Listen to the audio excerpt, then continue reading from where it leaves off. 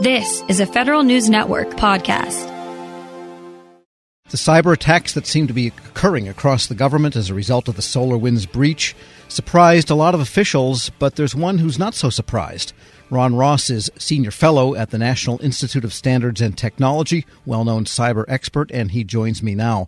Ron, good to have you back, and tell us exactly why you don't think this is all that surprising. Good morning, Tom. It's great to be with you, even though under less than ideal circumstances today.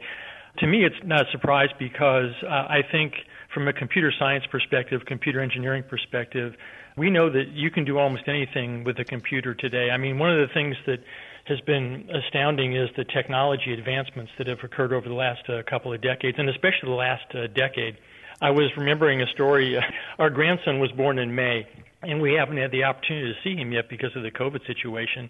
But we do these video calls every week, and they're fantastic. And the technology, it's another example of the tremendous technology that we all share today. And I think in some sense it's given us, we're kind of addicted to it, and it's given us this great blind spot. But at the end of the day, it's all about complex systems. And you can do anything you want with a computer, with software and firmware that drive those computers. It's a force for good, and it can also be a force for evil. So when I see all these attacks that occur and they keep on happening over and over again, I'm really not surprised. And I think this is really what prompted the two articles that I wrote. And one of the articles cites the idea that nowhere has systems security engineering, your term, been part, or at least enough of a part of the thinking on behalf of agencies and people and vendors designing systems. And you also note that recent high-level reports, such as those from the Cyber Solarian Commission appointed by Congress, have not discussed systems security engineering, which you feel is a major missing ingredient. Tell us more about that. Well, it's a difficult situation because, I'm always a glass half full kind of guy, and I'm not one that looks and says, I told you so, because this is a shared responsibility. I think we're all in this together.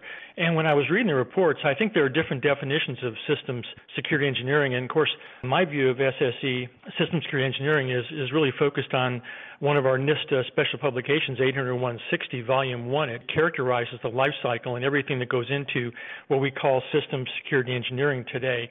And to me, what it really boils down to is that security engineers look at a system from a very different perspective.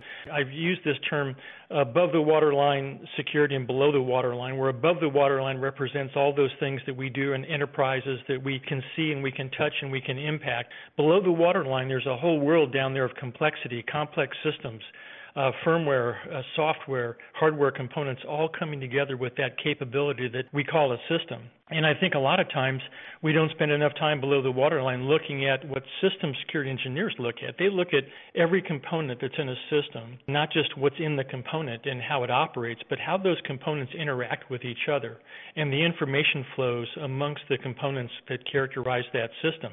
And moreover, there's actually a great picture in our NIST Special Pub 800-160 on page 13 that shows what a system looks like. And it's really, I think we're going to have to redefine our notion of a system. This is more of a system of systems problem, the ecosystem, which brings in the supply chain. So we're really not just looking at your system and your enterprise. We're looking at everything that comes into your enterprise with respect to the different components, commercial products. And then you start to peel that onion back and apply those same system security engineering principles to the developers, the producers of the technology. So they have to protect their systems and networks, but they also have to protect the development process, which goes into producing the software and the firmware and the hardware and the things they're going to be sending out to all of us. And so that notion of trust has to be there, and that trust really has to come from greater transparency. We have to trust that they're using the right processes, they have the right security functionality going into those products, and they have the security engineers that are also worried about the same things that we're worried about. We're speaking with Ron Ross, fellow at the National Institute of Standards and Technology. And if you look at the mechanism here for the latest cyber attack, the biggest one, I guess, to date maybe, and that is agencies were installing an upgrade or an update or a patch from a trusted supplier in pursuit of making sure that the rest of the systems were properly transparent and that they could be patched. They were doing all the right things, it would seem, from a technical or operational standpoint. So how could systems security engineering have come to play to prevent this type of attack or this mechanism?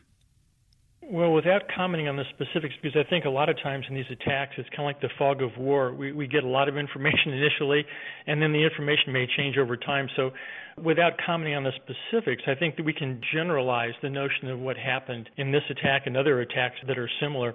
They're complex attacks. They're not a single vector of attack. They're multiple vectors.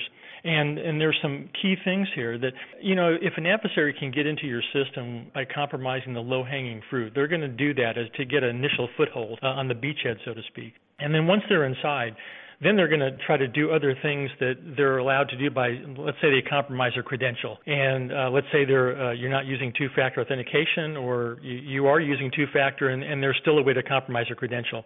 Once you're inside the house, then you can use privilege escalation, and then what we do, they call lateral movement across that system and even going system to system outside the enterprise. So I think it all gets back to the same notions of system security engineering. A system security engineer will look at the what-ifs. They'll do the what-if analysis. They'll look at each individual component, and they will say, what kinds of threats could happen in this case? And looking at those potential what-ifs, they can kind of project out the extent of the damage that could happen. So there's no system security engineering process that's going to produce a perfect system, a totally secure system. It all goes back to the mission focus of the enterprise and what the specific organization is trying to accomplish. And then the system security engineers will work with the system engineers and the senior leaders in the organization, the people who are running the enterprise, to figure out what things can we do to actually ensure the functionality of this system is protected to the degree that we need to have it protected.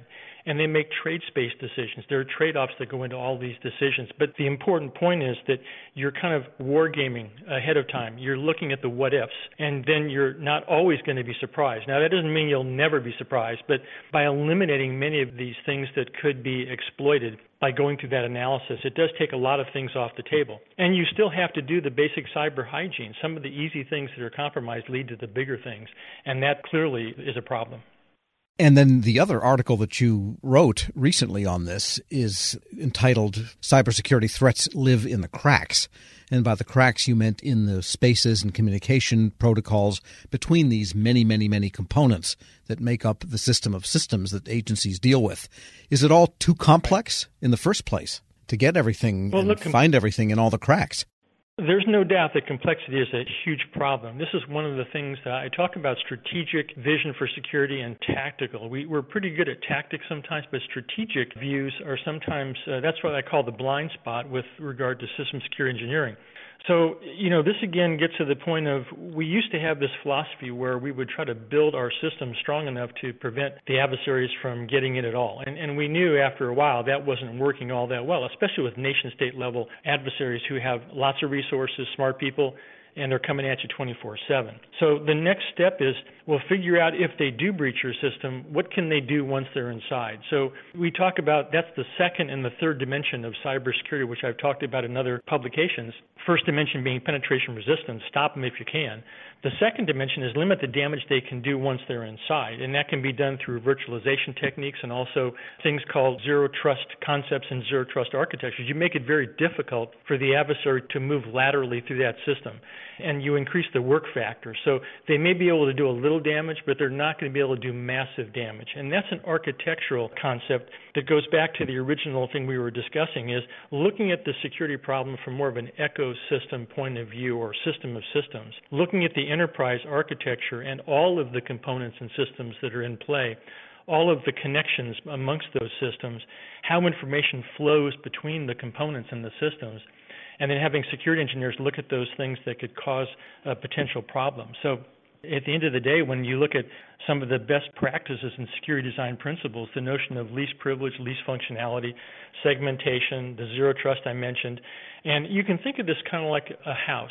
You can have really strong locks on the front door of your house, but if you leave the door open any time during the day and as a bad guy comes in the house and hides in the closet, well, you can lock the doors at night, and then the bad guy's in the house. And so you then can have all of your valuables exposed inside the house, or you can put a vault in every room in the house. So even though the bad guy's in the house, they're going to have to go through every one of those vaults and try to get in, and that's very difficult.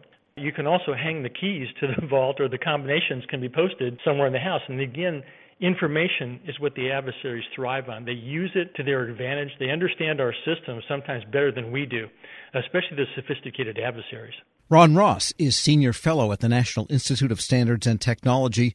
I guess this one is yet to be figured out and acted on, but there's some good advice there. Thanks so much for joining me. Thanks, Tom. Appreciate it very much. When you think about something that brings out the best in us, it usually involves helping someone else.